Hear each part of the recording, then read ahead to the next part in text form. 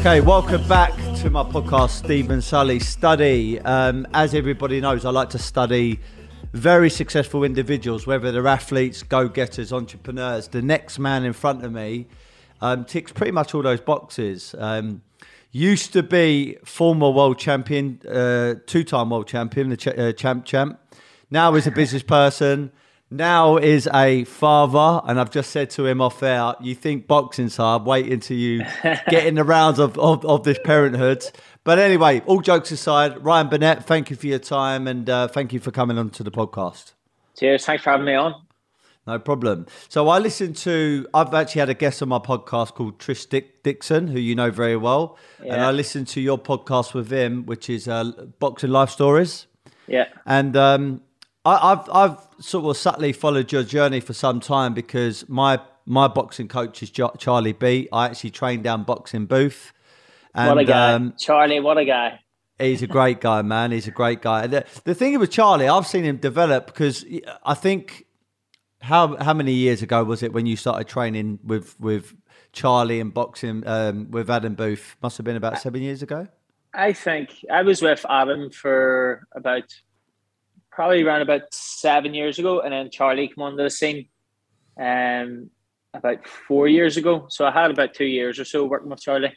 Okay. Well, Charlie now is his brand, the London Fire Brigade Boxing, is a sponsor to my podcast. Yeah. And the evolution of his kind of career from when he had Like to Lift, doing personal training, obviously still a fire person, but now becoming a professional boxing coach and taking Shannon Courtney to become a world champion and training the likes of yourself, Josh Kelly, Harlem Eubank. There's a bunch of other people down that gym. I mean, it's incredible. I find it very, very inspiring to see that. Definitely. But with Trish Dixon, I really enjoyed that podcast. But my podcast isn't really, we're going to talk about boxing, obviously, because I've got a huge passion for boxing. And I think there's a crossover between the mindset of a boxer to a mindset of a business person, which you could probably vouch for that. But I want to talk about, like lessons that the younger demographic can take away from an athlete, which is overcoming adversity, working extremely hard work, dedication, really putting the work in outside of your craft as well. So I know you're someone that, has done all those things in your lifetime. So where should we start? I think your achievements in becoming a world champion, it must have felt like a dream come true when you first won your world title, Ryan. It was definitely a dream come true. I think for every boxer who's turned professional, your dream is to become a world champion. And I was very fortunate that I was able to reach the highest, not just become a world champion, but to unify the division. So it was an incredible achievement. Definitely a dream come true. Yeah. Please take this the wrong way, but and I know you've mentioned it on other podcasts and reading up on your story and also your background. I think you mentioned it in different publications. But as far as a professional boxer's concerned, I know you had a few serious kind of injuries. And looking at your resume, it's like 20 fights. Because now when you look at the likes of Canelo, Pacquiao, Floyd Mayweather, etc., they're going to 50 fights. They're going beyond 50 fights. So when you see a resume of just 20 fights, do you sometimes look back and think, okay, I couldn't really do anything about it because of the injuries, but I kind of wish I was still in there and doing my thing?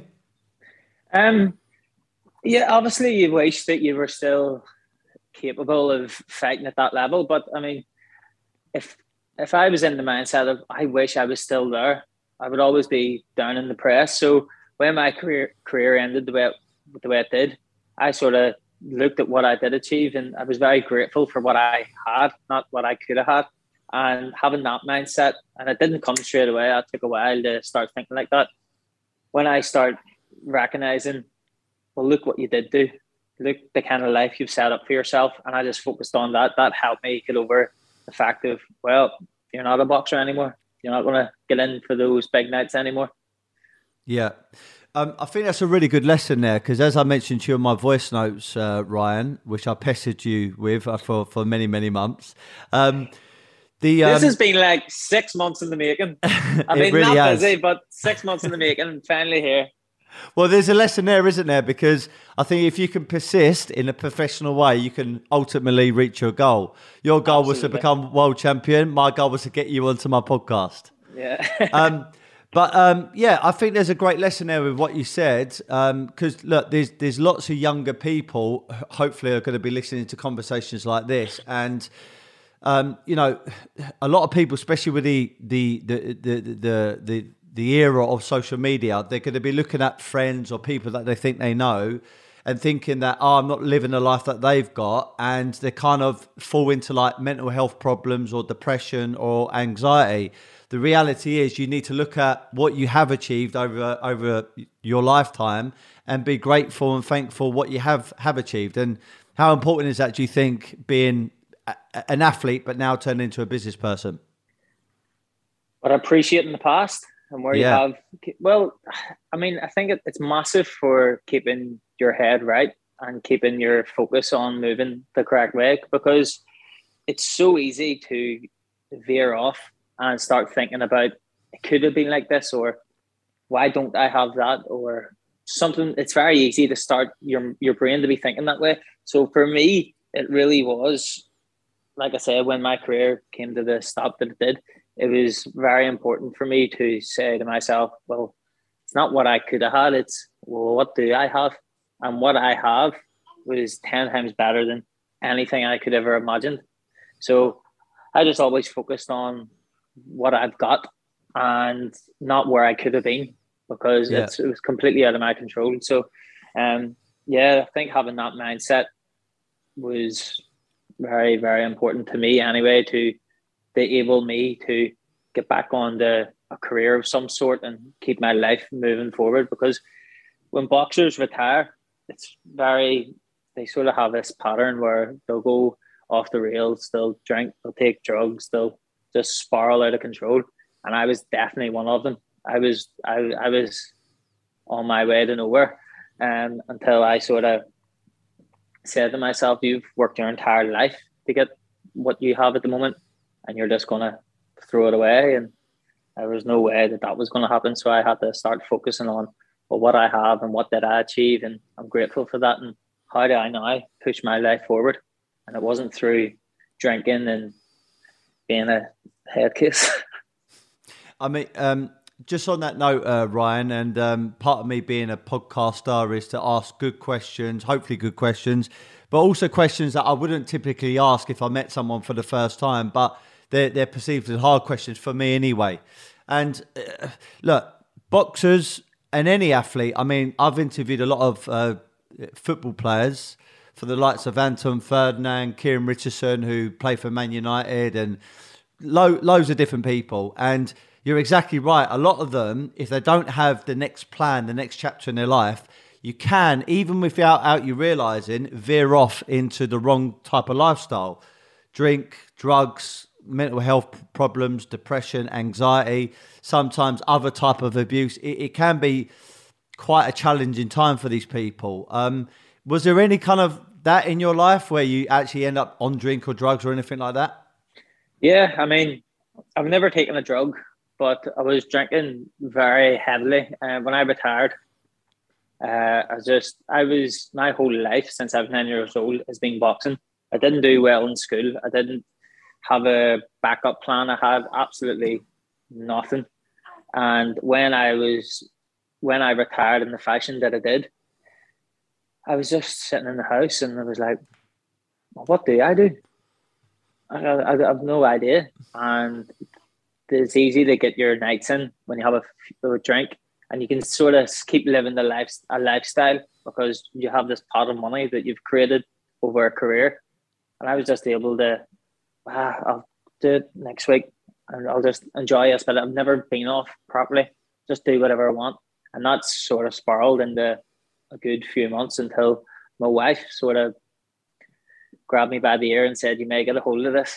So, and then that's when I decided, like, you have to start thinking the correct way. You have to start putting your life in the right direction again. Otherwise, you will end up back to where you were with nothing. And I was very, very determined that I would never be in a position. I was homeless. and I was very determined that I would never be homeless again. And on the route that I was on, that's where I was heading. How come you were homeless? Because when I hear that, I mean, I see your belt's in the background. You've got a lovely home. Got obviously your brand new addition to your family. You look like you're in great nick now. You're upbeat. But when you say Ryan Burnett was homeless, that kind of doesn't even register with me. Well, I moved to England on my own when I was 19. There was more opportunity in England. So when I decided to go pro, I moved to England, and everything was going well. I linked up with Ricky Hatton, and I had 4 fights with him. But over the course of, I think it was 2 or 3 years, maybe, just things weren't correct, and I decided to leave Rick. But I wasn't thinking too far ahead. So when I left Rick, I then wasn't getting any money. Because I wasn't getting any money, I couldn't pay my rent. And when I couldn't pay my rent, I had to get out. So I slept in a car for a little while until I was able to get my shit together. Wow. Where? And if you don't mind me asking, where the hell was the car? Where was you staying? In what part of the country? I was all over the place because my dad had come over, and both of us there was no money about us, so we couldn't exactly go and link up in a hotel or anything. So we're sort of just driving about trying to get meetings and just trying to talk to other boxing coaches, and it was just a long time of trying. And we I remember sitting in the back of the car and just being like, on cardboard boxes, being like, this doesn't matter. I'll get to where I need to be. This is just a little blip. It'll be fine. And rightly so, we just kept trying until eventually linked up with Adam. And then Adam, being the man that he is, changed my life immediately. So he did. Yeah, he's an incredible coach. Now, in hindsight, when I have watched your fights and when I look at the likes of Josh Kelly, Harlem Eubank, even Mick now, Conlon, who's down there, who's fighting for a world title very, very soon, and even when I went down to the old Haymaker, this is many years ago, because I used to be a sponsor for Bradley Skeet and Sam Webb, and they went down to the old Haymaker and they sparred George Groves. And I remember watching George Groves, and I can almost see like the kind of link to everybody's style slightly. You all got your own version of that style, but you can kind of see the sort of the dip, the whip, and all that. You could just kind of see the influence that Mr. Adam Booth is giving you guys. But again, when you say stuff like Ryan Burnett was with Ricky Hatton, I know again this is hindsight, but it doesn't almost seem like it would fit because it's like a different style. So why did you decide to work or train under Ricky Hatton initially? Was it because he was a great world champion, or is it someone that he looked up to? Why him? Yeah, he obviously knew the game. Back then, he was a right fit for me. He had a great family life. He had his own gym. Everything seemed to fit. And when I linked up with him, I loved training with him. It was great. I felt like I was learning quite a bit. And that was the reason why we decided to go with him initially. Okay, so I know you said in a polite way that things weren't working out. Is there anything that you could share, or what was the synergy like towards the end of it? The long and short of it was, I felt when you're in this boxing game, you really get one crack. That's it. And if it's not 100% correct, then things have to be changed. It has to be 100%. It can't be 99.9% correct. It has to be 100. And I just felt like it wasn't 100% correct for me. Now, for everyone else or people, it might have been. But for me personally, it just wasn't. There was something missing.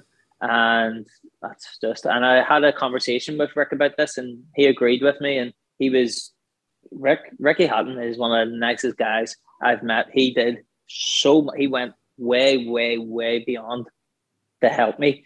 But I had a conversation with Rick, and Rick agreed, and we parted ways really correctly. Like there was no animosity, Yeah, or was no friendship. badness. Yeah. Yeah, like I still talk to Ricky, so I do, and that was probably 9 years ago that I was with Rick. So like we still have a friendship, we still talk, and Ricky Hatton truly is he's a class guy. Like, He definitely world class fighter as well. I really enjoyed some of his formidable matches that he had. So then, tell me about with Adam Booth then, because like I said, looking back, it was almost like you were made for each other. Why did you choose him? And when I listened to the Trish Dixon podcast, it was almost like, not saying that you or anybody else has ever been, what's the word I'm looking for, like intimidated, but it seems like you kind of really have to work your way to get into his kind of circuit or circle. And then both of you kind of need to warrant and be eligible to be training with him. yeah. What is that? How true is that, or how much do you need to impress someone like him in order to be working alongside of him? Well, see, with Adam's been in the game such a long time, and if everyone wants to work with him because he's so knowledgeable, he's right up there, one of the best coaches on the planet. And I was trying to contact Adam for ages, but just getting nowhere. Probably I was on a long list of people that was trying to contact Adam and trying to get trained with him. But one thing that I had that no one else had was a contact close. So I know Andy Lee, and me and Andy Lee was friends from the amateur game. I always followed Andy. Me and Andy had a bit of a friendship. So, and at the time, Adam was training with Andy. He was his coach. So I contacted Andy and was like, is there any way you could get me a session with Adam? And like, I'm looking to get new trainers and all.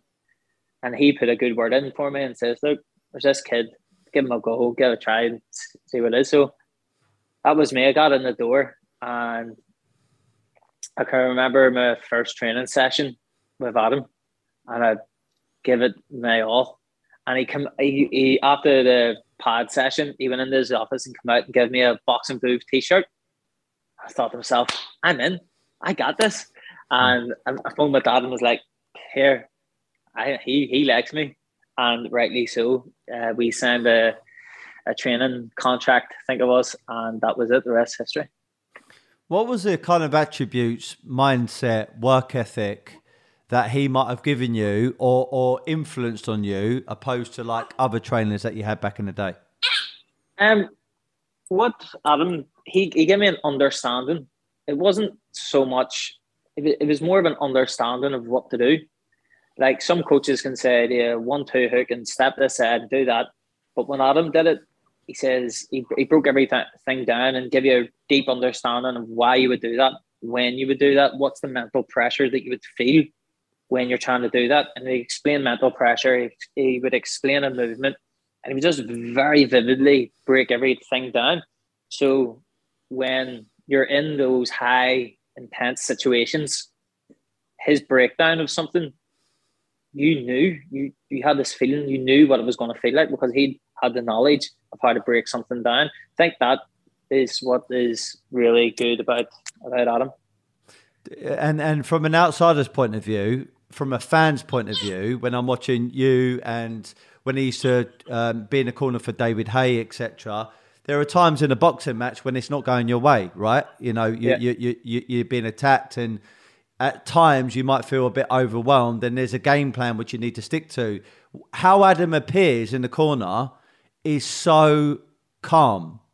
Like, he's the calmest, most methodical guy that I've ever listened to when he's talking to their fighter. And it's incredible because he puts, for me, again, listening as an outsider, it seems like he puts everybody in a trance. Like, right, this is what you need to do.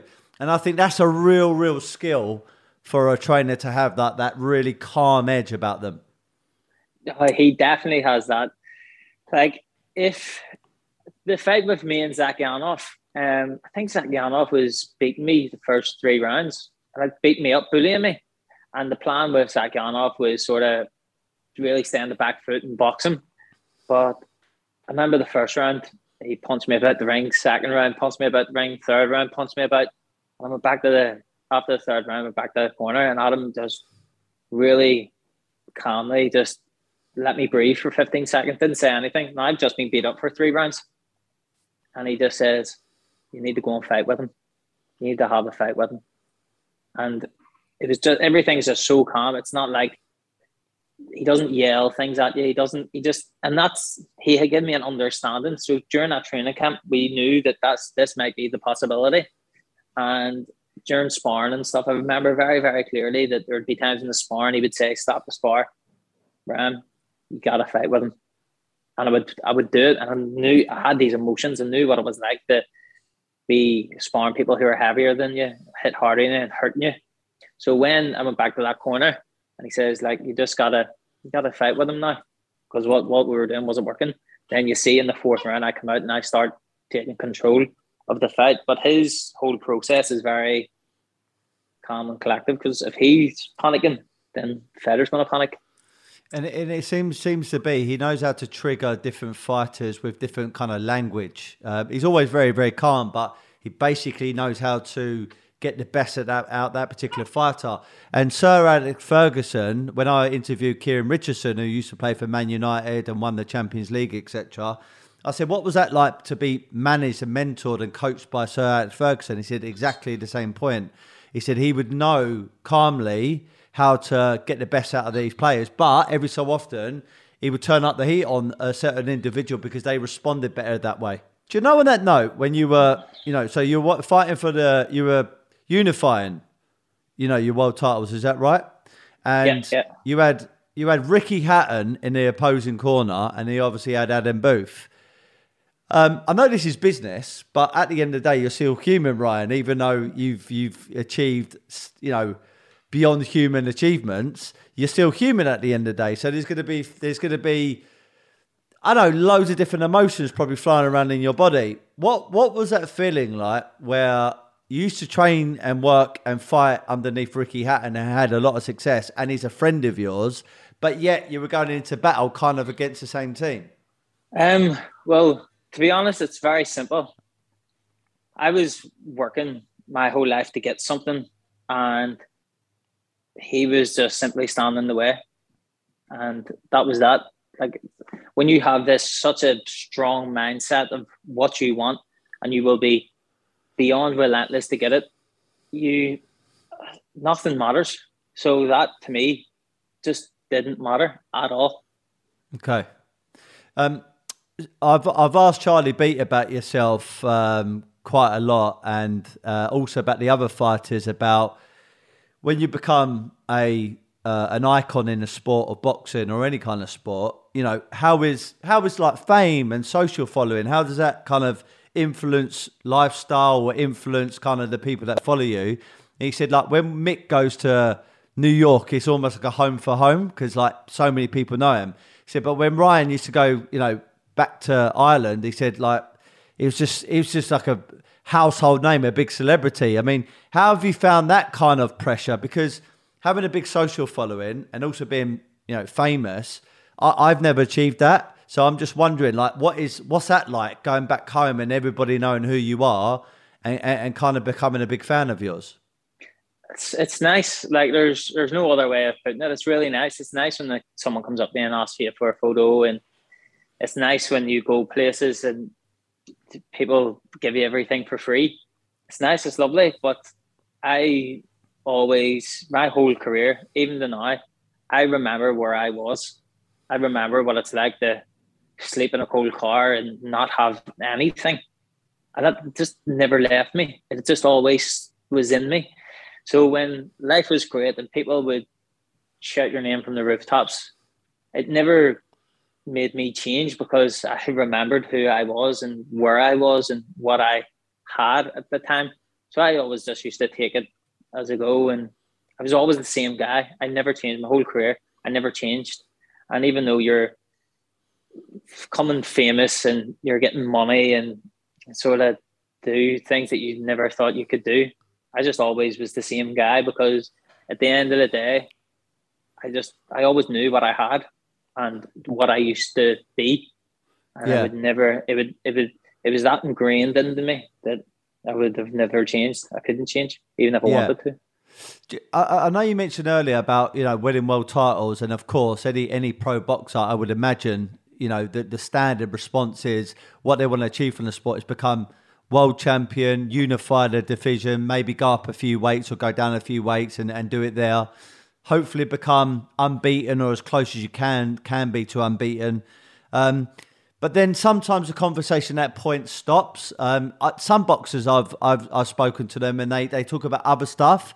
With you, Ryan, was there, beyond the world titles, was there anything else like, I want to become this rich? I want to become not necessarily famous, but I want to have this amount of following, or I want to do this. Was there any other goals beyond the world titles?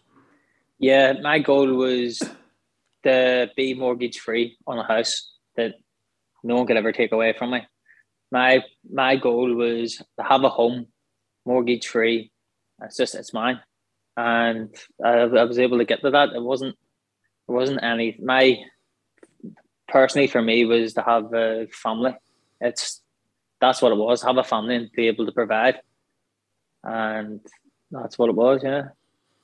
Good stuff. Because, look, I know it would sound a bit cringy if someone said, yeah, I want to become sort of famous, but if you had a big following, which you have, and you're verified on Instagram, and you are, let's have it right, in the boxing community and probably in the sports community, and probably outside of that, you are recognised and famous. You've achieved some great stuff.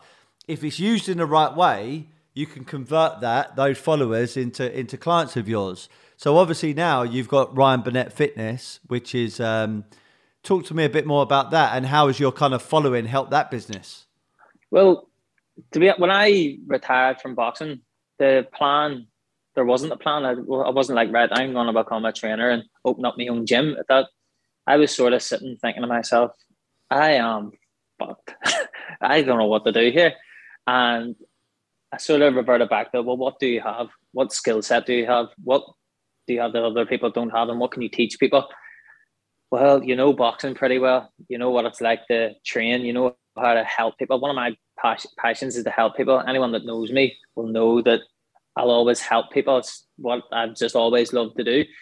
So I thought, well, I'll open a gym and I'll just see where that goes. And I opened the gym a couple of years ago, and since it's been opened, it's been full.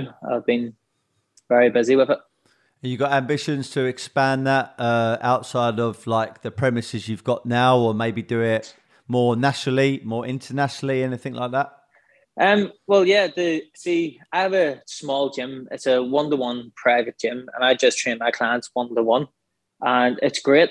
But the person that I am always wants bigger and better. Like I don't settle. I always keep pushing, and it was the same in my boxing career. I'd always keep pushing. So I do have plans to open up an even bigger gym, and probably like the luxury commercial gym or something like that. I've already got plans going on in my head well, that's where I want to be, and that's what I want to do. I think becoming settled and just hitting the level and just saying, yeah, this will do. This is quite comfortable. I'll stay here for a while. That's never been my attitude. So once my little gym became real comfortable, I thought, well, if I stay here, I'll end up in trouble. So I need to get even bigger. So yeah, pushing towards that. Well, you could easily franchise your gym at a certain point. And again, I've seen someone like, Floyd Mayweather's done it over in America. Again, this supports what I was saying earlier, that if you become a household name and become a profile, and certainly someone that people recognise and adore and admire and respect, which you are again, Ryan, you could easily franchise your own name or build it up and sell it off to a competitor later on down the line. Yeah. And setting goals, Ryan, do you ever just sit there at the start of the year? I mean, we're in 2022 now, and I know you might have some thoughts, but I'm in business for myself, and I'm always telling my sales team, if you want to achieve massive heights this year, you need to write down your goals, read your goals, and do that every fucking day in order to get to where you want to be. Is that something you do, write down goals and saying back to yourself? Yeah, every year. I mean, I think you're touching on the likes of the law of attraction and stuff like that. Would I be right? Yeah. I do that. I've done that my whole career, and I still do it now. Every year, I write down my goals at the beginning of the year of what I'm going to achieve by the end of the year, and I always reach them. Every year I always reach them. I think it's good, important to reach big and then work for it. Yeah, because in your boxing career, in your business career, and no doubt you're going to go through it as a family man now, you know, a dad. You know, when you're faced with challenges, how has your goals kind of got you to persevere and got you through those tough times? I'm very relentless. Like if I'm going for something, like there is nothing really can stop me. And I think I always personally just say to myself, if you remain relentless, then you'll achieve it. And that's what I've always done. I'm known as Relentless Burnett. That's what people call me now because I'm so. So define what that means, though, because relentless is subjective, isn't it? It could be relentless in your mindset. It could be relentless in your work ethic. It could be relentless with me pissing you off to try and get you on this podcast. I'm only joking. But, you know, what does relentless mean to you? Relentless means to me, keep going when everyone else will stop. You just keep going. Do more than what everyone else is willing to do. Because if you're always that guy, then you can't be the same as everyone else. And that's something that you're in control of. So there's so much stuff in the world that you're not in control of. There's only a very few things that you are in control of. And for me, it's being relentless. No one can take that away from me because it's me. So when I approach something that I'm really passionate and want, I'll be relentless to do it. I will move. I'll get up earlier to do something. I'll stay later. I'll do that little bit more than the average person would do. And if I continue being that guy, how can I possibly be the same as everyone else? Because I'm the type of person that wants more. Yeah, understood. You said something earlier about you inspiring in your professional fights where you might be boxing, and I would say, you know, as a fan again, your attributes is you're a very, very good boxer, but then you were told to start having a fight. And I think there is a bit of a difference between a good boxer and a good fighter. I mean, if we think about a good fighter, the first person that comes into my mind is Tyson, you know, absolute beast, absolute relentless, just to coin your phrase, and someone that's a true fighter. But then you get someone like a good boxer, someone like a Mayweather. Obviously, they do flicker in between a bit, you know, good fighters, good boxers. But do you think becoming a good fighter, you know, that beast inside of someone, that kind of bottled up anger, you know, someone wants it, do you think that's something that can be taught, or you're born with it? I think you have to be born with it. It just has to be ingrained in you. It's like, I don't think it can be taught. No, you just have to have this real deep desire for when you're in the well, when you're getting it tough, you're able to keep going. It's someone's soul at the end of the day. Like, that's what keeps you going. And no, I don't think it can be taught. I think you either have it or you don't. Okay, that's a good answer.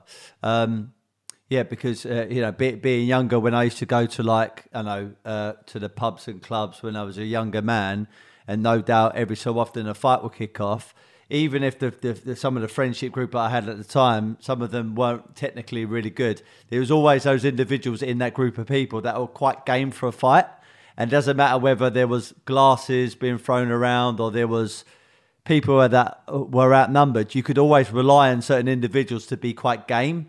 And I've always wondered that when I've asked professional fighters or boxers, can you actually learn to be a fighter, someone that's got that bottled aggression, you know, inside of you, or is something you're just simply born with? And it was nice to get your response to that, Ryan. Your attributes then, becoming a great boxer or fighter. I mean, what would you say is your number one or top three attributes? Speed, you know, your engine, your power. What would you say? I think I would always think I was just able to, in the heat of the moment, I was always able to slow things down in my own mind and be composed in a high intense situation. That's something that a lot of people can't do. For example, when I had never been cut before, And when in my first world title fight, I got a cut on my head, which was to the bone, really bad, and the blood was flowing. But if you see during that fight, or during those moments of me getting badly cut, I don't panic. Nothing happens. I just completely remain the same fighter. And I think number one would be staying composed in a high intense situation. Number two was my heart. Like, I was able to stick with it when the fire was turned up. I was always able to stick with it. Like when the Zakyanov fight happened, I was just able to stay there when he was the type of person who relied on breaking someone, and that's what he was known for. He was a bully, and he was able to break people with his heavy hands. And I was just able to, no matter what, I would always have been, I'm game. And number three, I know, I think it was pretty fast with my head movement. They're getting out of danger, so I relied on that quite a bit. Yeah. Going back to not so much fame, but look, I'm 36 years of age, and I think doing my research, you're 29? 29. Mate, what I would do to be 29 again, mate. I know it's not even that long ago, really, but honestly, what you've achieved so far, in your 20s, I mean, my God, over the next 10, 20 years, if you keep on applying yourself with that same mindset and relentlessness, mate, you could go to massive, massive heights, no doubt. But what I was going to get to is I'm 36, right? When I was at school, there was no such thing as social media. There was no such thing as YouTube. There was definitely no such thing as podcasts. And had there been podcasts, it might have given me a bit of inspiration and direction to go down a certain path in life. So number one, I want to ask you, have you ever in your career listened to, you mentioned law of attraction, okay, which is the secret. So things like that, or people outside of that, Tony Robbins, personal development, listening to great interviews that, not necessarily all of them have to be athletes or boxers, but people that just motivated you. Who have you gravitated towards? What sort of content? Well, when I was living in England, I had no friends over there. I had no family over there. I was really on my own. Now, at the end of my career, I lived with Adam and his family, but you're still on your own in a sense, because you're in a training camp. You're on your own. So every night before I would go to bed, I'd go for a walk for an hour, and I would listen to podcast stuff, and I would listen to mindset, and I listen to all these things, and the likes of Tony Robinson and David Goggins, and just a lot of stuff on YouTube, how to develop your own brain. I did a real ton of listening and searching on stuff like that, and I think that definitely developed me into the person and the fighter that I was. Well, the old saying is, you are what you eat. If you eat junk food, you're going to turn into maybe some obese or certainly some very, very unhealthy person, which you're not going to have a great life.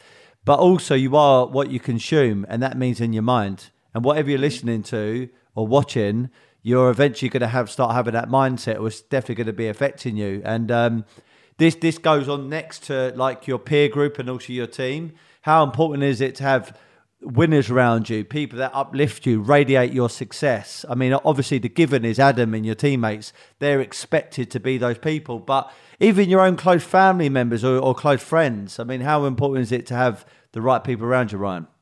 It is. People can drain your energy. So you have people that'll drain your energy or give you energy. And with me, I had no one around me. I just chose to have no one around me. The only person I really had around me was my wife. And this was when I was in training camp.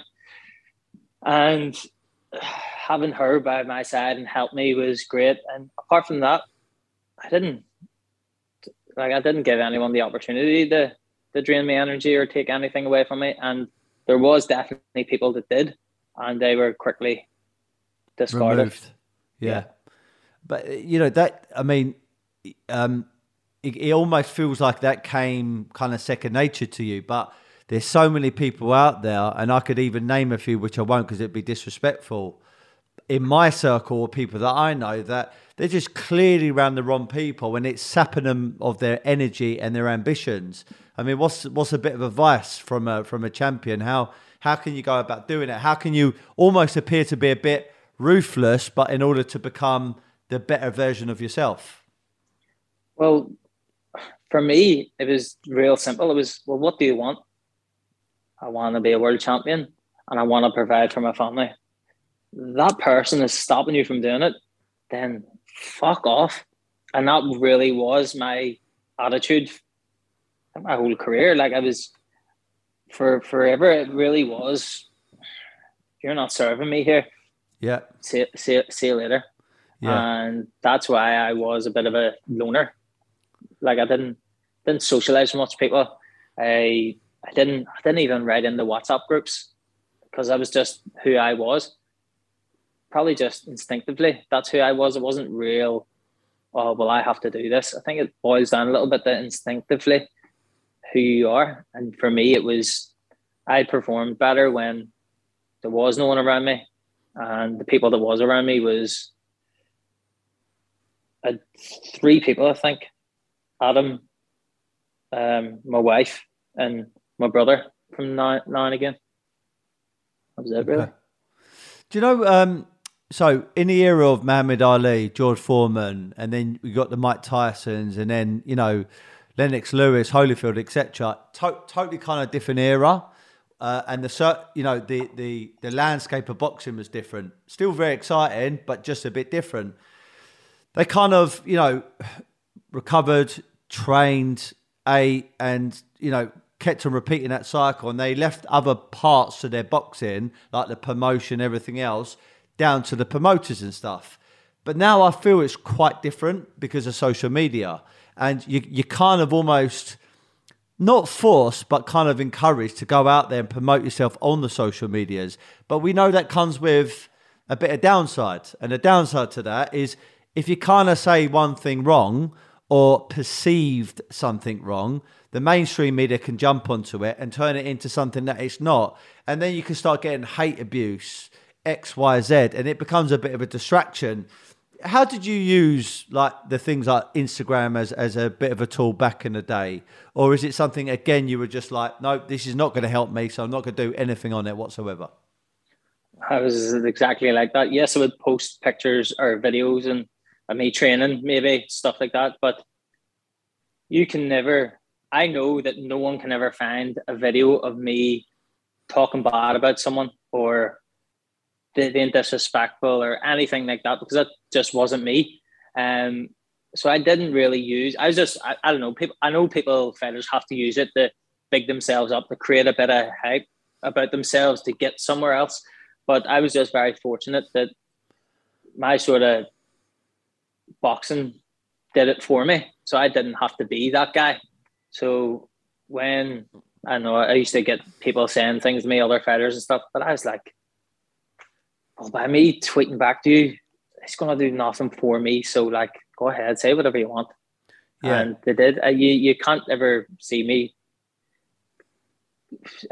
giving it back to other fighters or anything like that. It just wasn't me. Yeah. You know, because you come across like really, really calm and very, very cool. And like, it almost seems like nothing phases you. But then if you look at someone like Conor McGregor, for example, I mean, his resume recently hasn't been so great, but yet he's such a big, outlandish, outspoken individual. He's got bundles of confidence. I mean, you know, if he says something, you really buy into it because he says it with conviction, and he obviously talks about law of attraction, etc. But like I said, his resume very recently hasn't been that great, but still he sells out arenas and he gets the most amount of money. And this is what I'm saying, like younger fighters now, it's almost like they're looking at someone like a Conor McGregor or how Floyd Mayweather used to be, and it's almost encouraging them sometimes to be a different person who they really are, and sometimes even become disrespectful just to sell a fight. I mean, how do you know, I'm not asking you to name any names, but can you see that kind of culture being sort of cultivated now, Ryan? Well, it works. Like, if you want to be that guy, it works. I could have did it and probably would have been a little bit better off or a little bit better known or something if I did that. But that just wasn't me. Like, I just didn't want to be that guy. And I bet you I'd say chances are if you sat down with Conor McGregor, you knew him, he probably isn't like that. I'd say it's probably put on a little bit because it works, it sells, it draws people in. No one really wants to follow the boring guy, which I kind of was.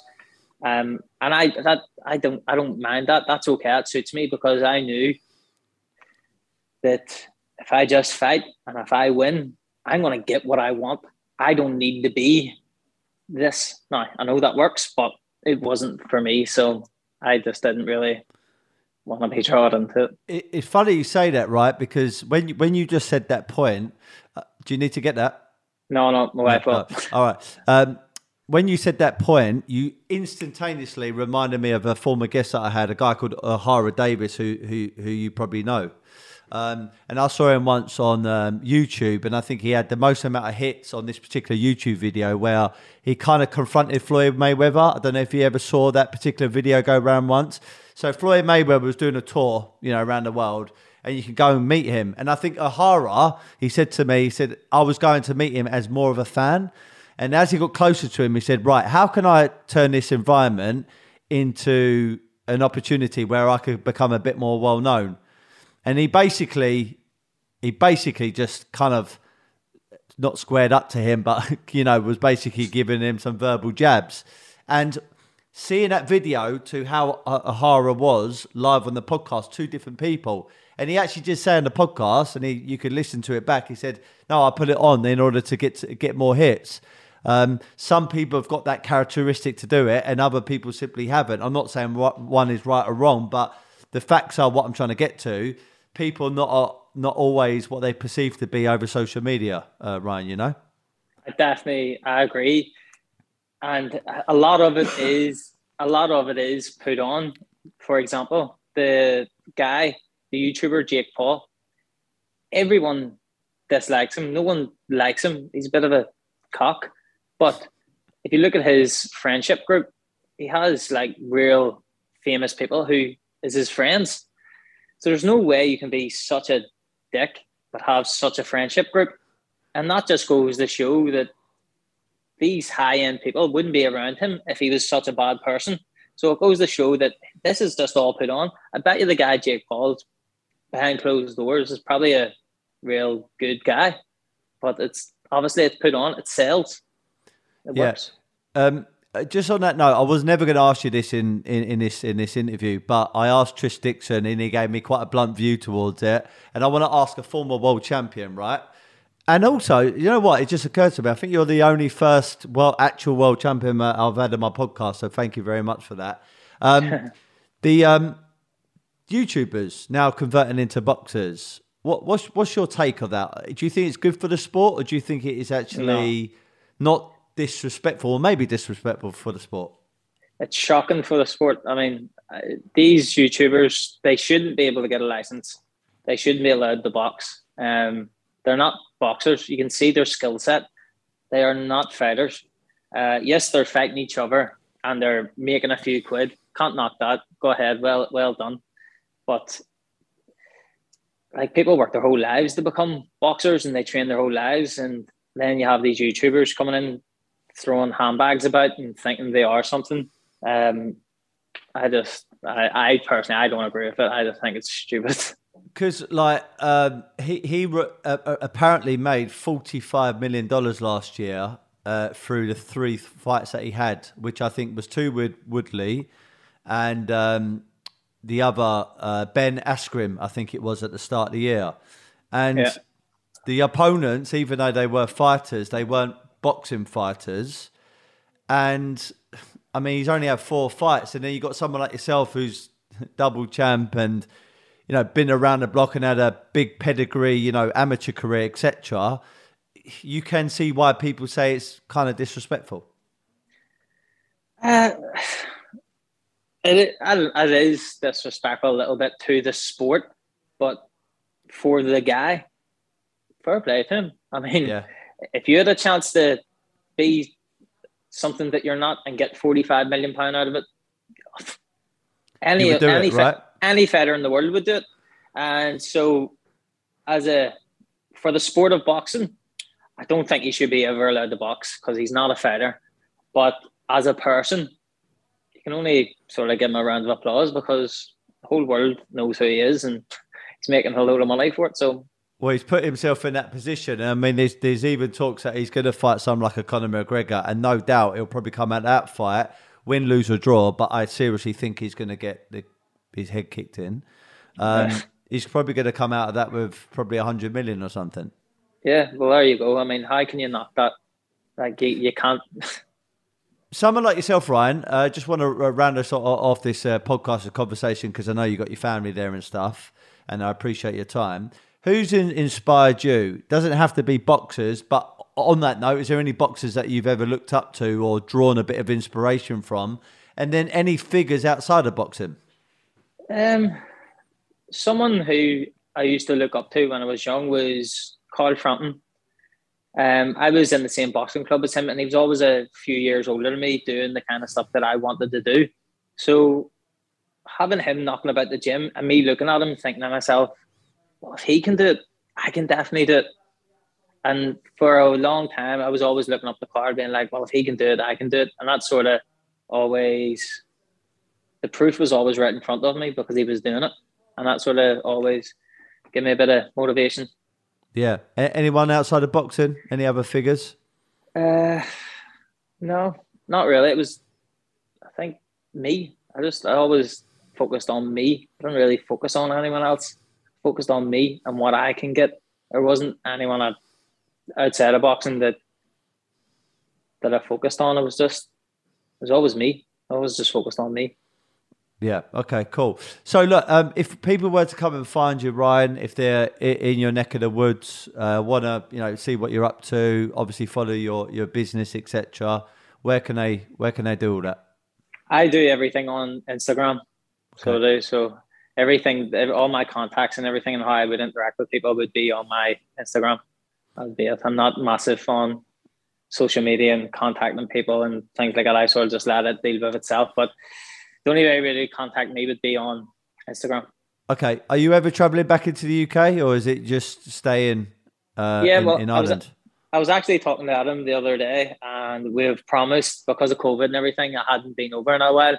So we've said that I'm definitely making a trip to England this year. So yes, I will be in the UK this year. Yeah, lovely stuff. And are you ever going to do like commentary or get involved with, outside of your business in boxing again in any way, shape or form? I don't know. I've been asked to do a bit of commentary and I've been asked by a load of fighters to become their coach. But it's just something that at the moment anyway, I'm not too interested in. I'm happy on the path that I'm on at the moment to grow myself and grow my business, and now focusing more on my family. I'm happy where I'm at. So nothing else is coming into it.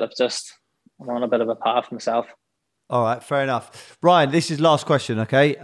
So when I started my business, the first business when I was 24 years of age, it was predominantly a sales company. I had about 50 people working on that sales floor at one time, and most of them were men. There was probably about 3 or 4 women at the time. It was predominantly testosterone, alpha male type environment, pretty crazy at times. And to becoming the best version of a salesperson, you need to have the right mindset, because most of the time when you're selling, you get loads of no's. It's like 99% no's and only 1% or sometimes a little bit more, which is yeses. So I come up with a mantra, which is this: be happy, never content. So if I were to ask Ryan Burnett, what does be happy, never content mean to you?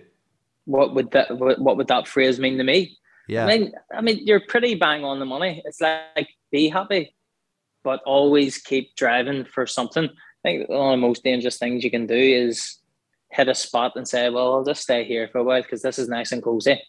Because staying cozy, you end up losing everything. So you need to be sort of the same term as mine. Mine is to be relentless. And yeah, I understand exactly what you mean. Be happy, but I mean, you got to keep going no matter what. So yeah, I like it. Good man. Okay, thank you very much for your time. If everyone's enjoyed the podcast, definitely please give Ryan a follow, which you probably do anyway. And always remember to be happy, never content. Thank you very much, Ryan. God bless, mate. Cheers. Appreciate it. Thank you. Take care. Bye-bye.